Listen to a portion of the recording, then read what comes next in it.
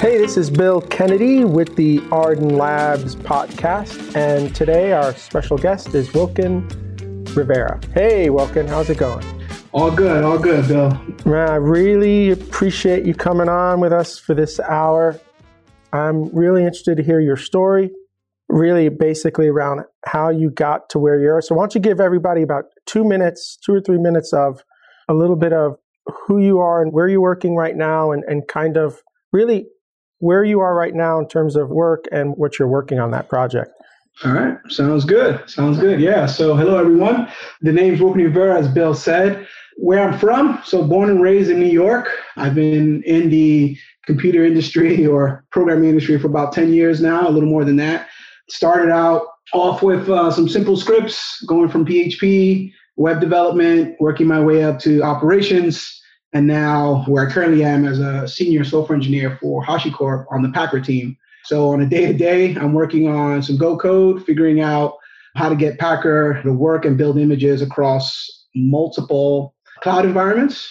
And when I'm not doing that, being involved as much as I can in the community, which is really the whole basis for my story here, being part of the Go community. And when I say being involved, speaking with Bill, figuring out how I can be involved with GoBridge, working with fellow Gophers on meetups, and just trying to figure out how to pay it forward from the lessons that I've learned sort of growing up. And yeah. All right. Brilliant. All right. And I want to get back to maybe near the end of this more about Packer and what you're doing there. But what I love to learn and hear about is kind of like the origin story. So you've been a professional developer for the last 10 years, but what is your kind of first memory that pops in your head about when you were working on a computer? First memory working on a computer. So my brother, I was 9. We had just moved back from Connecticut, and my brother actually landed a job doing IT for IBM, and he happened to bring me a small desktop.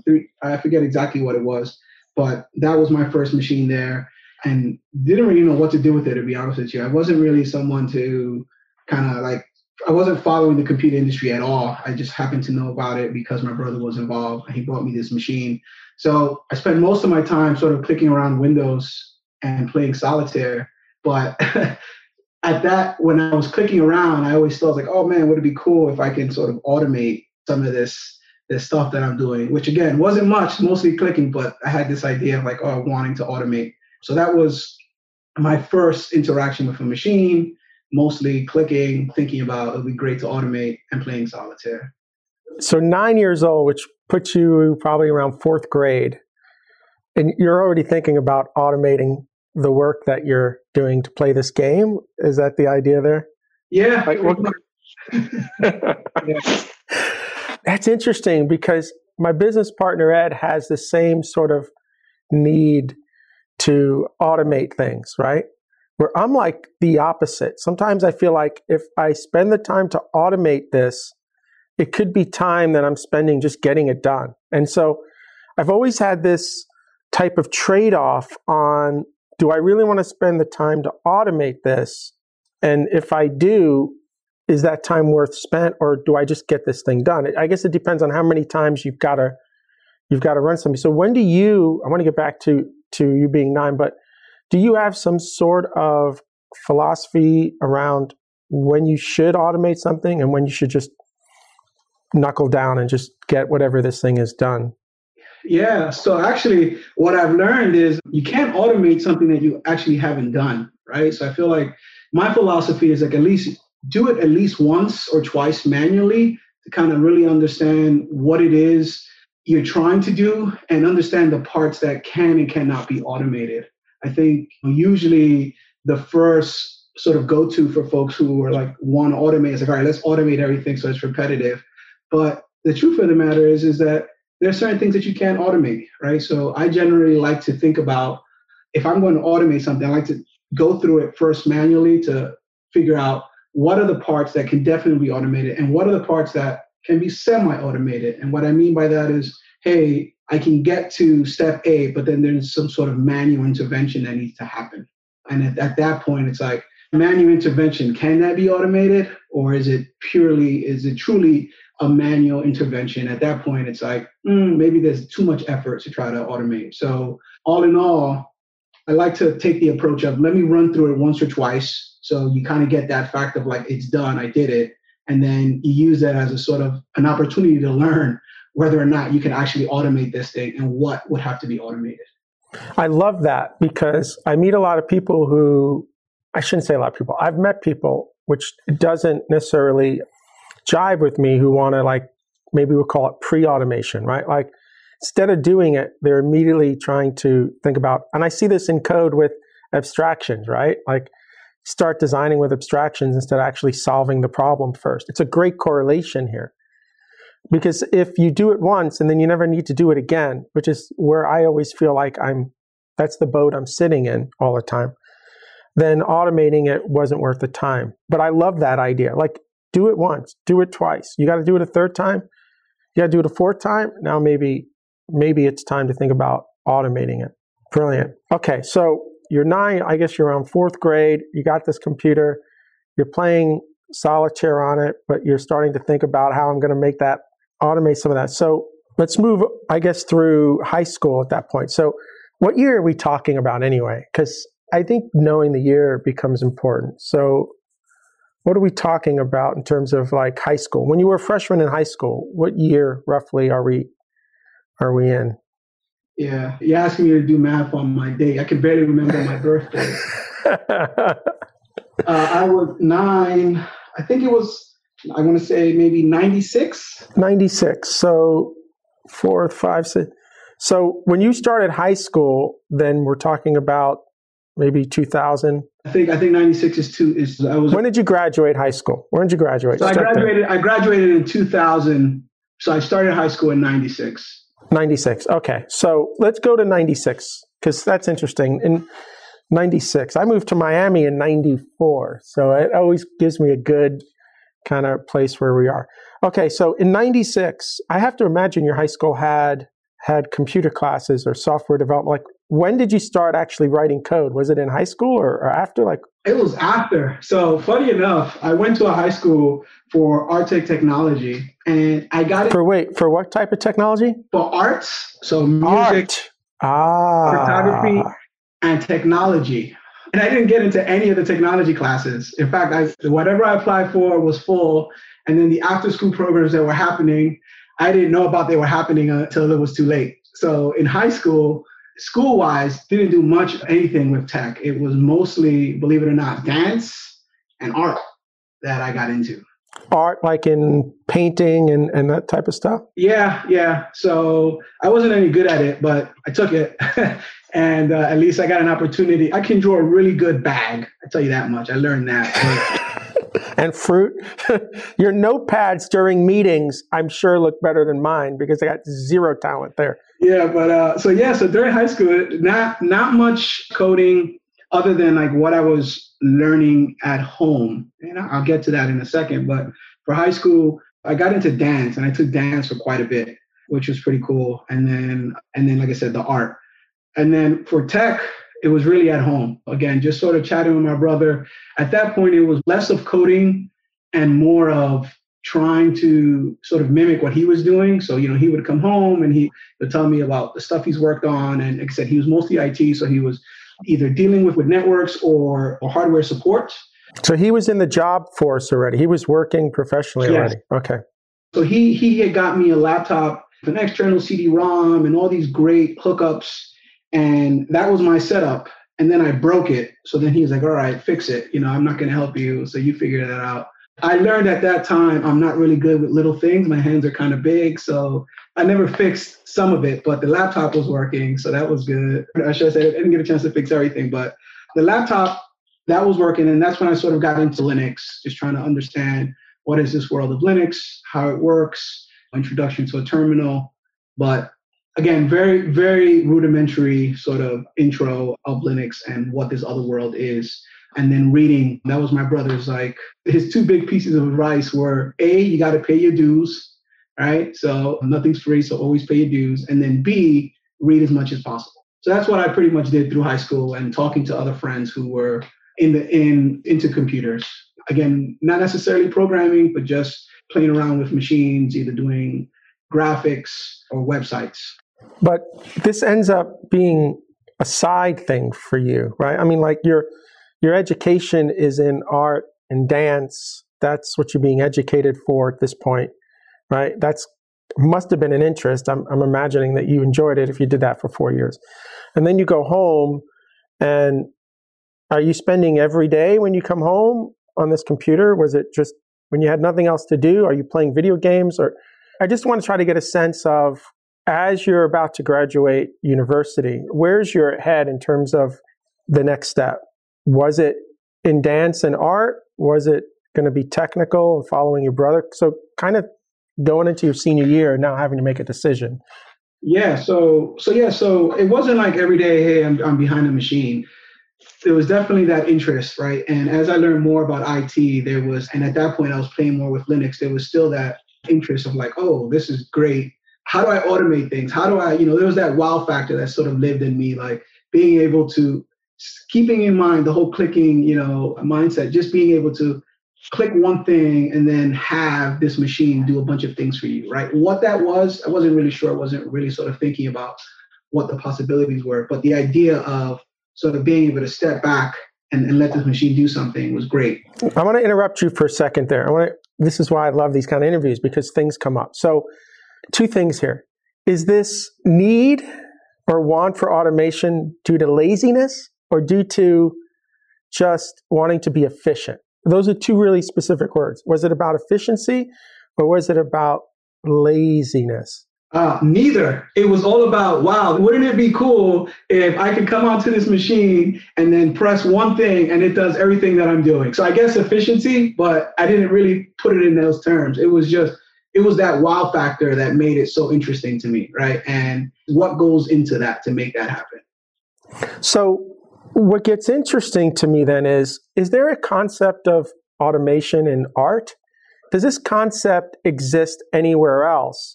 Because I feel like you were ingrained with it, but where did it come from? Because if you were saying to me, yeah, I mean, I tried to automate my dance in a way. I tried to automate my art. I tried to automate where did this idea come from? Because I can't imagine it was just isolated to the computer side. And I just find it fascinating that you had this need there, this excitement there. Does it show up anywhere else in your life? When you put it like that, I guess I think it kind of boils down to more towards the efficiency side, right? Or just thinking about my routines. I have my daily routines that I run through, and looking at it like that, it's like, hey, how do I make this easier for myself and anyone else, right?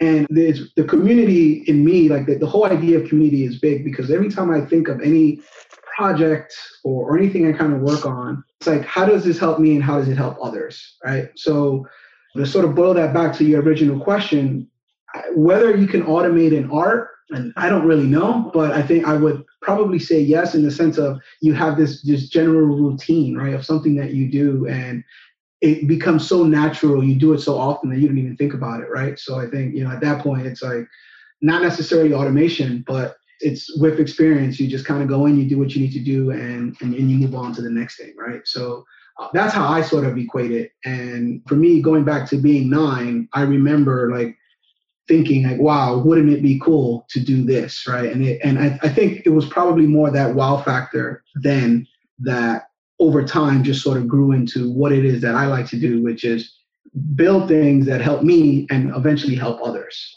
But what I love is that you saw the possibility of it when you were in front of the machine.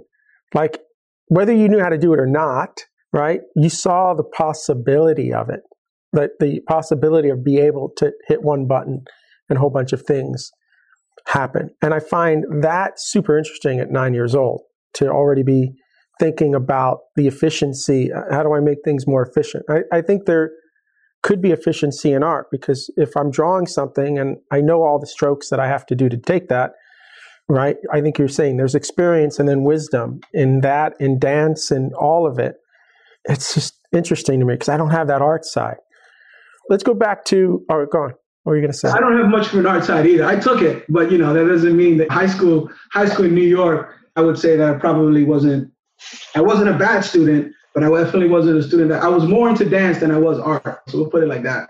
So you're a senior, right? So you're a senior now, and you've got to start thinking about what's coming after high school. So was college on your radar for the next step? Like, I think most of us kind of just default thinking it's going to be university. And then was it dance? Like, what were you thinking in terms of next step after high school?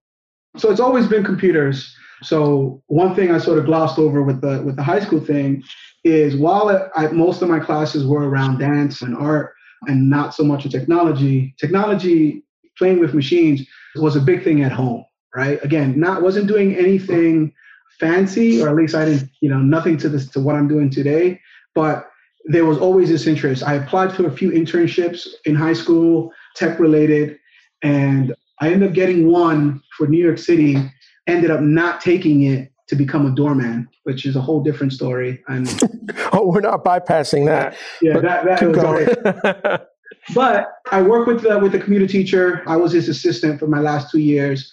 And so I worked in the administration office there, helping him do what he needs to do. And then, helping out the office with any tech related things. At that point, it was sort of support, little desktop support.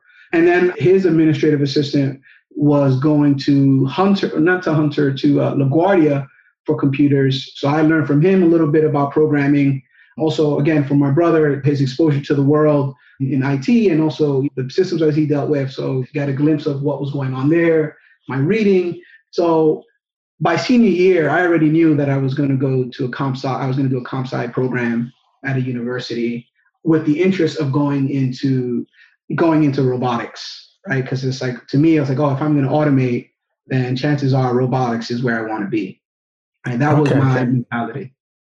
So you really were engaged in the computer side of things at school, just not as a class, but part of the administration, to the point where you even started applying for those summer internships? Yep.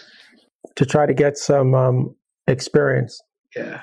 Okay. So really cool. All right. So now you choose university, right? So I imagine you go to university and you start your computer science degree. Did you end up finishing that degree, a 4-year degree? So tell me a little bit about what you learned at university, and then kind of a little bit of that, and how much of that do you think is helping you today? Yeah. Okay, cool. Yeah. So awesome. So university wise, I did end up getting a bachelor's in computer science. I had applied to NYIT, the New York Institute of Technology, by Columbus, out of Manhattan, Columbus Circle. And I did a year there. And then I ended up leaving to go to CCNY, City College of New York. And my main reason for leaving was that the CCNY had a capstone project and a mentor and a sort of a mentorship program in comp sci, which I thought would be great to have, right? Backing up a little bit at NYIT, I met some great people there, and we did a lot of C and C++ programming in our classes and really enjoyed it. We had a good little group, getting a lot of the fundamentals down, like data structures and assembly. We even took a web programming class.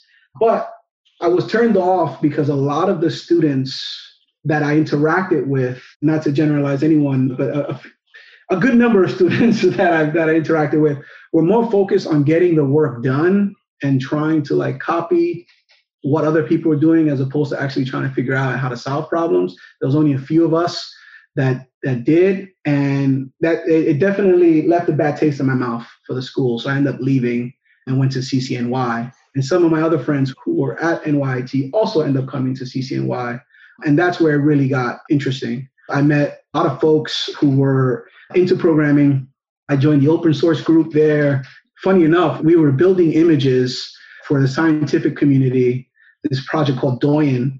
We had this open source project to build an image for folks. And here I am now writing Packer, which builds images and containers for any platform. So it's very interesting to see how that's come full circle. So university-wise, I thought it was a great experience. A lot of exposure that I got to different people, the teachers, the students, different things that they were working on. And my short answer for me is Not really. One way or another, you have to get the education, right? Whether you get it in school or you get it outside, you kind of have to get it, right? I think, yeah, we don't use trees on a daily basis. Well, some people do, but the typical developer doesn't, right? But that doesn't mean you should understand how they work, right? I think there's a lot of good perspective that can be gained by understanding data structures and just sort of the theories behind computer science, right? So let me interrupt you for a second. So what I'm hearing is that you weren't having the engineering conversations you wanted to at the original university. People were just about getting the assignments done one way or the other, but not necessarily caring overall how it worked and the engineering that went into it. So you got that side of it at the other school, which is really, I think, great. Like, if you know me, I'm always pushing design philosophy and guidelines and understanding why you're doing something, right? So you're getting that at the end of the university. But you're graduating university then around 2005, right? Yep. So to put the thing in perspective, really, I mean, I don't know what the boot camp market looked like in 2004, 2005 either, or even in 2000 when you start university. Like, it may not have really been an option, right? Like university, at least still, maybe today university isn't an option. I think I can almost make an argument that university, if you're not somebody who you know is going to succeed in university, I struggle in university, but in 1987, that was your next step, right? I struggled through it. I don't know if you really had other options to get the education you needed for the job market you were going to in 2004. So, but my real question then is, if you were graduating from university today,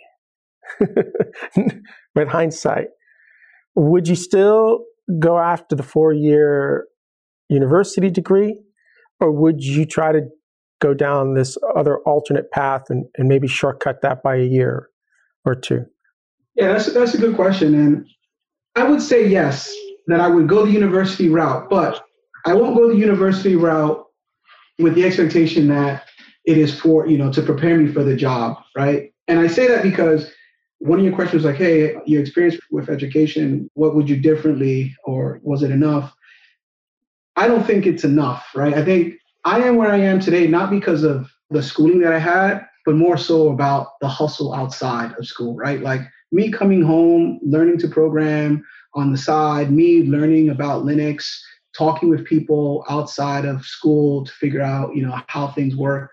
That's what sort of helped me get to where I am today, right? And that's why I'm all big about community and growing relationships, because academics, they're great. Like, hey, would I do it again?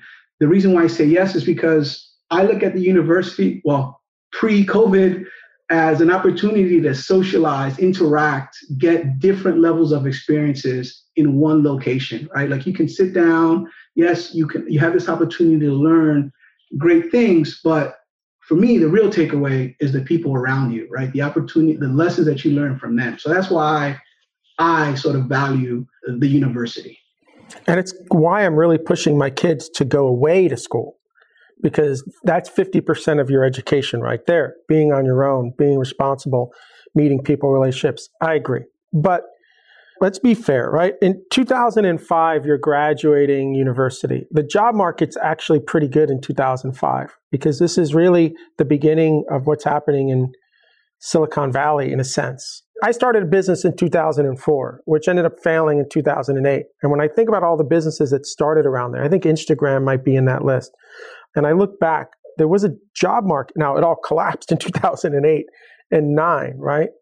So my question is, there is a job market out there, I think, in 2005. Companies are starting up. We're about to have at least 3 years of a tech boom there.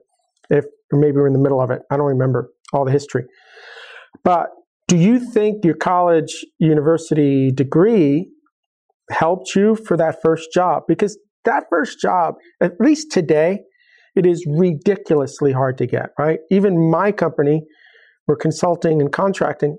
My clients want a year of experience, right? They're coming to us because they need the experience. They want people with that year of experience. I don't know where you go today I don't know of companies that are hiring somebody just out of university. So back in 2005, maybe, I don't know. So I want you to talk to me about that first job. How long did it take to get it? Do you think your university degree helped or didn't matter? Kind of go through that first job that you got out of university. Yeah, my first job after university happened, I want to say maybe within the first 6 months of after graduating. And I think, did my degree help? I think from the fact that most companies then were saying, hey, you have to have some sort of CS, at least on the job application, or I mean, on the job description, a BS in computer science, or some sort of degree in dealing with computers, or, I think that was probably to the extent of it. So my first job, I was working for a marketing company, email marketing company, writing backend services in PHP. Prior to that, I wrote PHP on my own, like for a small project, for a small website that we ended up using for our capstone project. And that was my only knowledge of PHP. When I got in there, I was nervous as hell because I had just gotten this job to write PHP and I didn't know much of it. But I was already familiar with programming. So when I interviewed, the questions were just simple questions, most of which I got wrong. But the fact that when I spoke to the engineers, they saw that I had some knowledge in programming and that I was humble enough to say, hey, I don't know how to do that. And usually when I don't know how to do something, I will ask the folks around me to see what they know and then how to figure out the problem. And that actually, I think that was enough for they're like, yeah, we can work with this guy. So again, did the schooling necessarily prepare me? Not the academic side. I didn't do the stuff that I learned in school didn't directly correlate with the stuff that I was working on. So it's possible that it did because of the exercises that we got in school. I had more exposure to different programming exercises. So that already helped me be comfortable enough to sit down and write code. But if you're someone who's not in a university and you're writing code on your own and you're comfortable writing in whatever language, then I would say that would be just as enough to get that same job. But I think you got the job. I don't think you got the job because of your tech skill. Right? You got the job because of your engineering skills in terms of design, guideline. Like the reason you went to, what was it, CCNY, right? Was because that was the education and the experience you wanted to get. I think that's what got you the job, right? We already know that for most of the tech that you're learning in university, if you're looking to go into a business role, right? On the academic side, maybe that's different. Whatever tech you're working on right now isn't necessarily the tech you're going to be working on at that first company. You have to prove that you can learn it, right? Like what I got in my degree that I started in 87 was problem solving from a blank slate without the internet, right? How do you solve a problem that has all these unknowns? That's what I learned. I think you learned a lot of the same stuff, which is, I think, gets you that first job. Was that like one of the first interviews you did? How long did it take you to get that first position where they took a chance on you? Yeah, so just to touch on your point there, why you think I got the job, I agree. Again, I think that kind of goes back to that exposure, that experience, right? And a lot of it I happened to get while I was at the university. I personally feel like that's experience that you can get outside of the university as well. If you come to the table, with that mindset and have had those levels of experiences, I think if me interviewing someone and two candidates came from that perspective, one at a university, one that didn't, and they were on the same level when it comes to that, the university wouldn't be the deciding factor for me. Agreed. But do you really think that in a 3-month boot camp, you could have gotten what you got out of 3 years of university in terms of education around engineering? I don't know if you could have gotten what you got in those 3 years, in 3 months.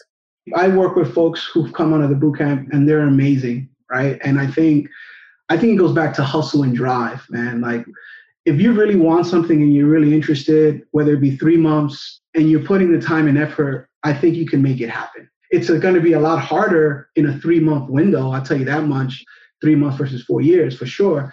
But at the end of the day, if you go to the university and you're doing nothing but classwork, that is probably not enough. If you're going into a boot camp and you're doing nothing but the boot camp exercises, that is probably not enough. I think you need to put in more effort and push the bar when it comes to learning and understanding what's going on so that you get that exposure, so that when you come to the table, you have had different perspectives, right? And when I say push, that's not enough. I don't necessarily mean you have to write more code or do more work.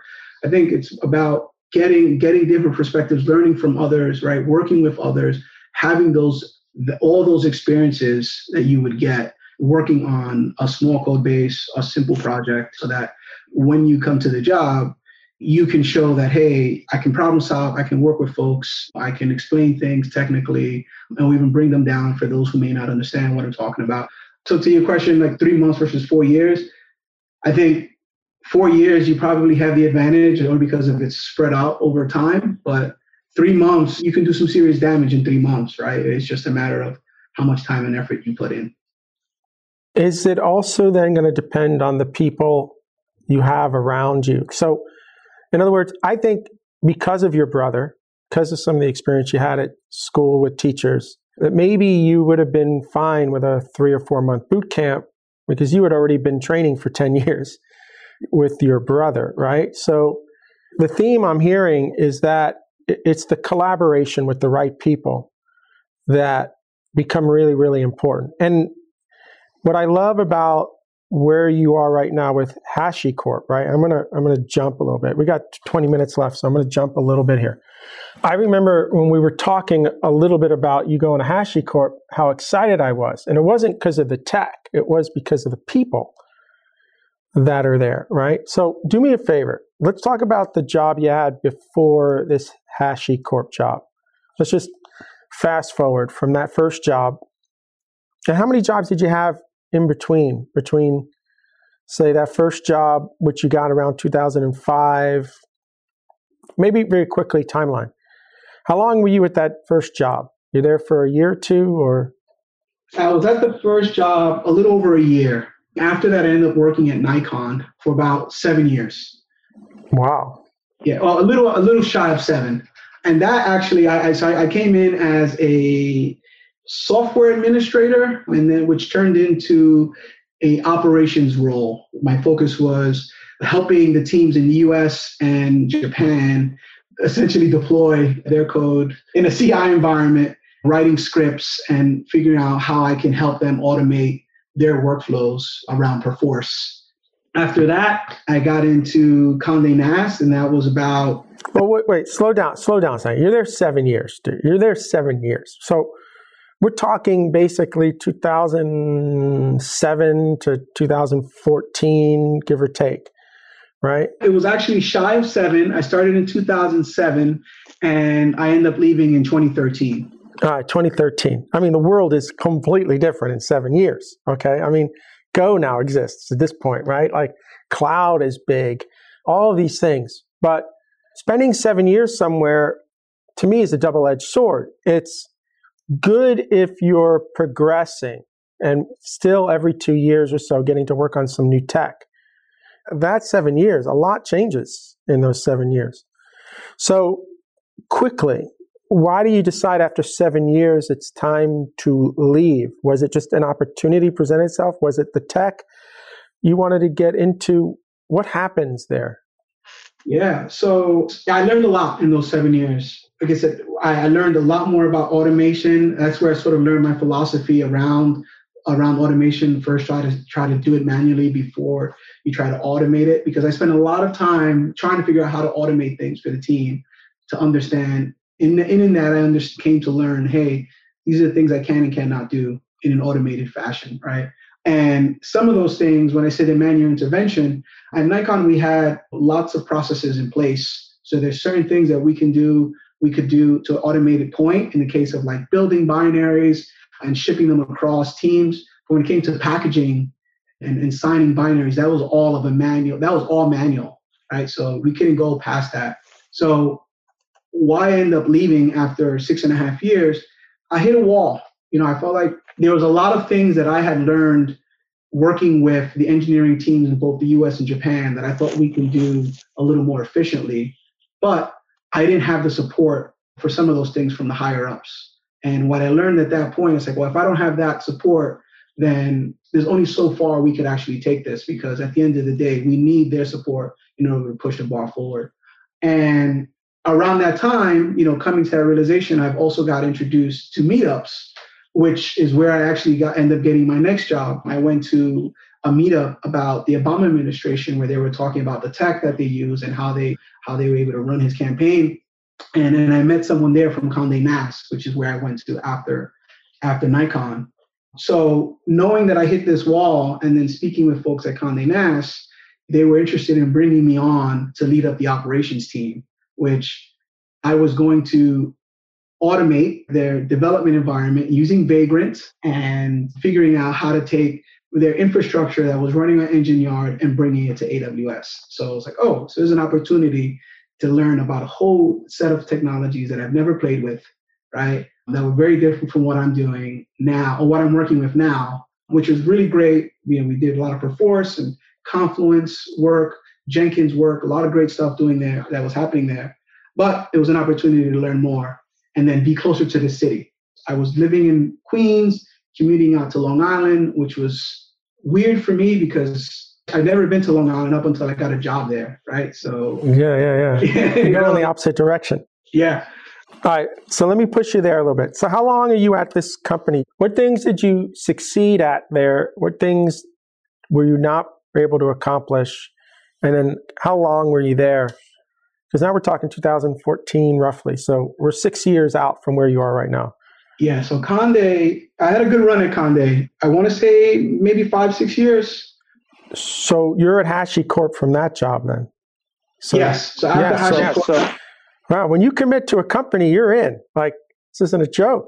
Yeah, I'm loyal, man. I'm loyal, I join companies for a reason, right? Because I like them, not because I'm like, hey, I want a job, right? Well, do you think that's a privilege to be able to say that, and all your hard work has gotten you to that point, right? Like, I hear what you're saying. Like, we all would love to just work at the companies we want to work at because of X, Y, and Z, but not everybody has that luxury, right?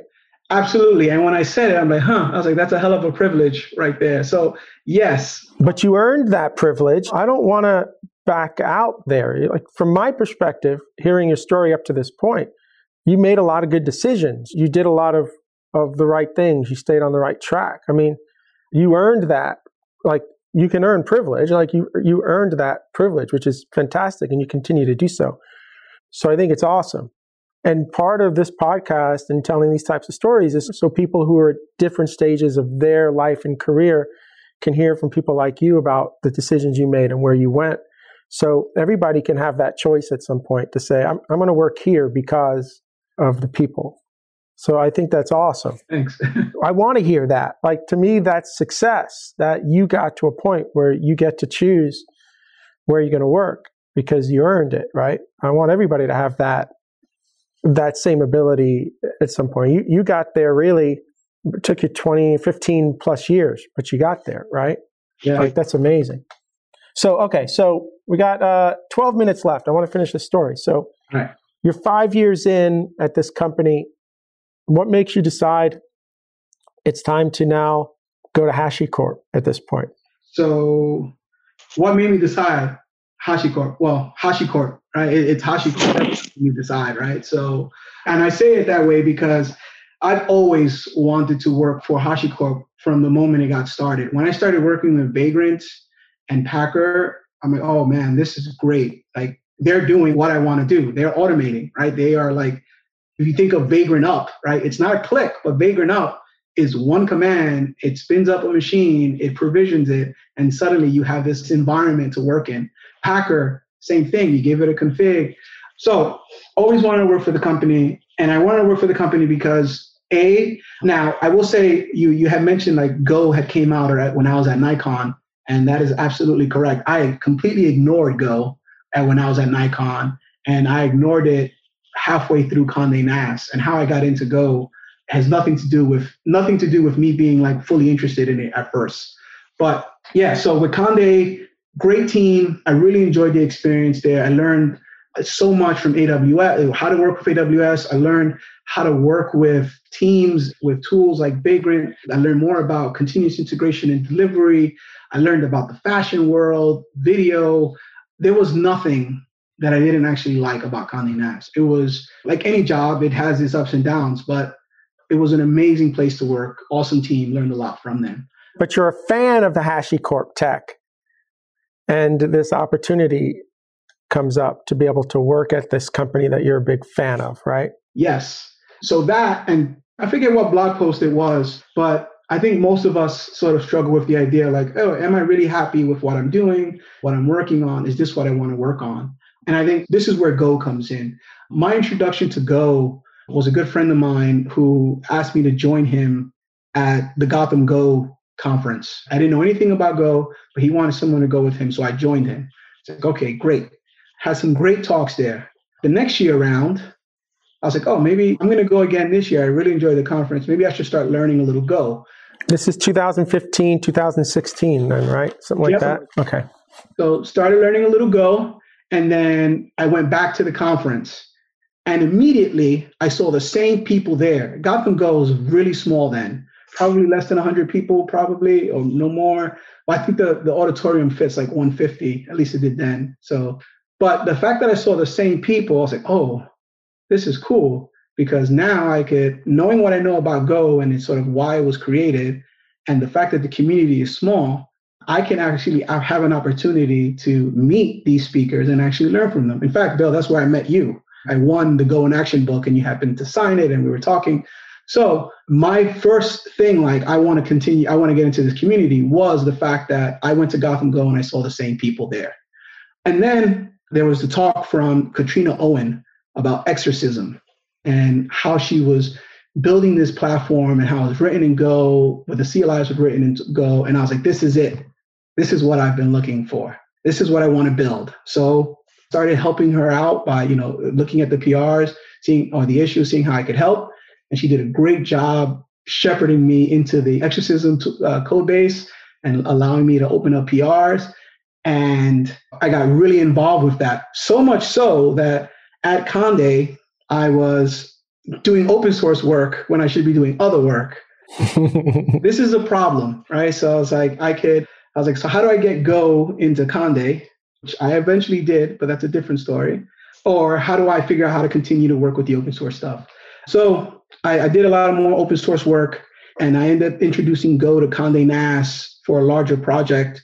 And then I ended up meeting Paul Ting, who was my boss when I joined HashiCorp for the Terraform providers, at a GoBridge event. I had already got involved with the Go community, mostly from doing GoBridge and Go meetups. And you could sort of connect the dots. I met folks that eventually brought me back to HashiCorp. So I applied, and then HashiCorp happened. When they were asking me why, I was like, well, HashiCorp wants to hire me. Like, that was it. Like, I had no other reason other than it's HashiCorp. Gotcha. So in the last 6 minutes we have, and this theme, maybe it's because of the people that I'm interviewing right now, or people that I know from the Go community, but in the last 5 minutes that we have, how important has meetups and conferences been for people who are maybe a little more introverted?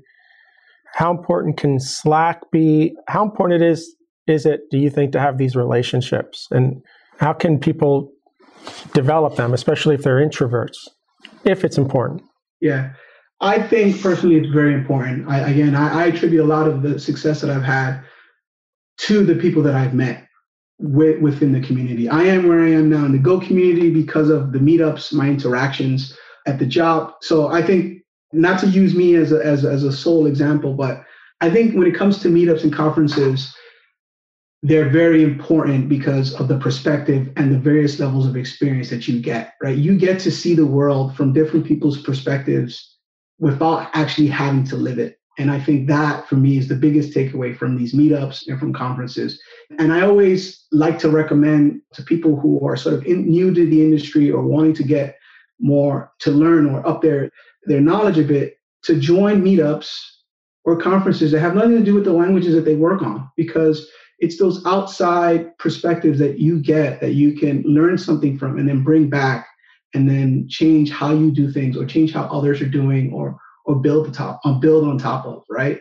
I think Go, to use it as an example, is perfect in that sense because if you listen to the talks from Rob Pike, when they built Go, they took all these different parts from different points, from different languages and figure out this is what works well and this is what we want to use, right? And so if you use that and think about how does that, as an analogy for meetups, it's the same thing. You're kind of going out there, you're speaking to people, you're getting all these bits and pieces, and it's helping you as an individual grow. And at the same time, you are going to meet people who will help you change your future as you will help them, right? Because you're all working in the same industry, and chances are you're going to run into each other once again, and you're going to be in a position to help them, or they're going to be in a position to help you. So last 3 minutes here. You're at HashiCorp. You've been there now for 2 years? Yeah. Going on 2 years. 2 years in January. So that means you got at least another decade before you leave. I get it. But just in the last couple of minutes that we have here, where would you like to see yourself in the next 3 to 5 years? You're young. You're a young guy. You've got 10 professional years already in the industry, right? I mean, you got at least another 20 to go if you stay interested. What's your goal? Do you have any goals right now? Are you looking maybe to start a company one day? You're looking to be the CTO? Or you just want to be an engineer for the rest of your life, just heads down, banging it out? Yeah, it's a great question. And something I always think about. I don't have a concrete answer. I don't want to start a business. I ran a business in college, like I did sole proprietorship before Nikon. That's how I got through college. And I realized I don't want to be a business owner. It's a lot of work. So I'm like, it's not for me. I really want to be more involved with GoBridge. I think that's a conversation for you and I to have on the side. But at the end of the day, I really like the idea of taking what I know and paying it forward, right? And I think it always makes me happy to see that I've helped others, and it also helps me sort of level up, right? So I think at the end of the day, what my path is really figuring out how to use the community that I have, the job that I have as HashiCorp, sort of as a platform to help the communities around me and those that are willing to listen level up and be an influence in that sense. So it sounds to me, my dad was a musician and he passed up tons of promotions because he wanted to be home at 5 every day and he wanted to be able to play his music. And his music was more important than the level of wealth that he could have acquired. And he took care of us. So like it all works out, right? And kind of what I'm hearing from you is I want to always be in a position to be able to have that time to give back, whatever the job is. I just want to be in a position to be able to do it. I love that because that's kind of what I'm doing, trying to keep myself in a position to always be able to give back to the fullest, right? Yeah. So I love that. No, and it's great. Again, it's so cool that we happen to live in the same state and so we can have these conversations and talk about these things. But I think my biggest challenge now is how to get involved or how to make it happen with everything else that's going on. Work, life, home life, how to keep that balance and still at the same time pay it forward on a larger scale. I mean, I try to pay it forward as best as possible from home. Again, remote meetups when I can, people I meet not necessarily in Florida, but back in New York, folks that I would meet, help how to pay it forward there. But now I think the biggest question is, how do I do that from where I am now, right? And what that looks like. Well, maybe we'll talk again in a year and we'll see what more you've learned. But we got our hours up. Thank you so much, Wilkin, for spending an hour with us here talking about your journey all the way to where you are now, where you're going. I love these stories. I think they're going to help people at all stages of where they are in life right now. Just like you said, those conference talks give us a perspective that we don't see. I think these conversations do too. I really appreciate you sharing today. Yeah, awesome, man. Happy to be here. Thanks for setting this up. I really hope it's helpful to other folks, and happy to dive into any little side stories that I might have glossed over at any point in time. All right, and we'll make sure on the notes people know they got your Twitter contact information and things like that if they want to talk. I know you're incredibly friendly and you'll give people time that they need. So this is Bill Kennedy with the Arden Labs podcast. Thank you again for hanging out with us for an hour, and I'll see you again soon.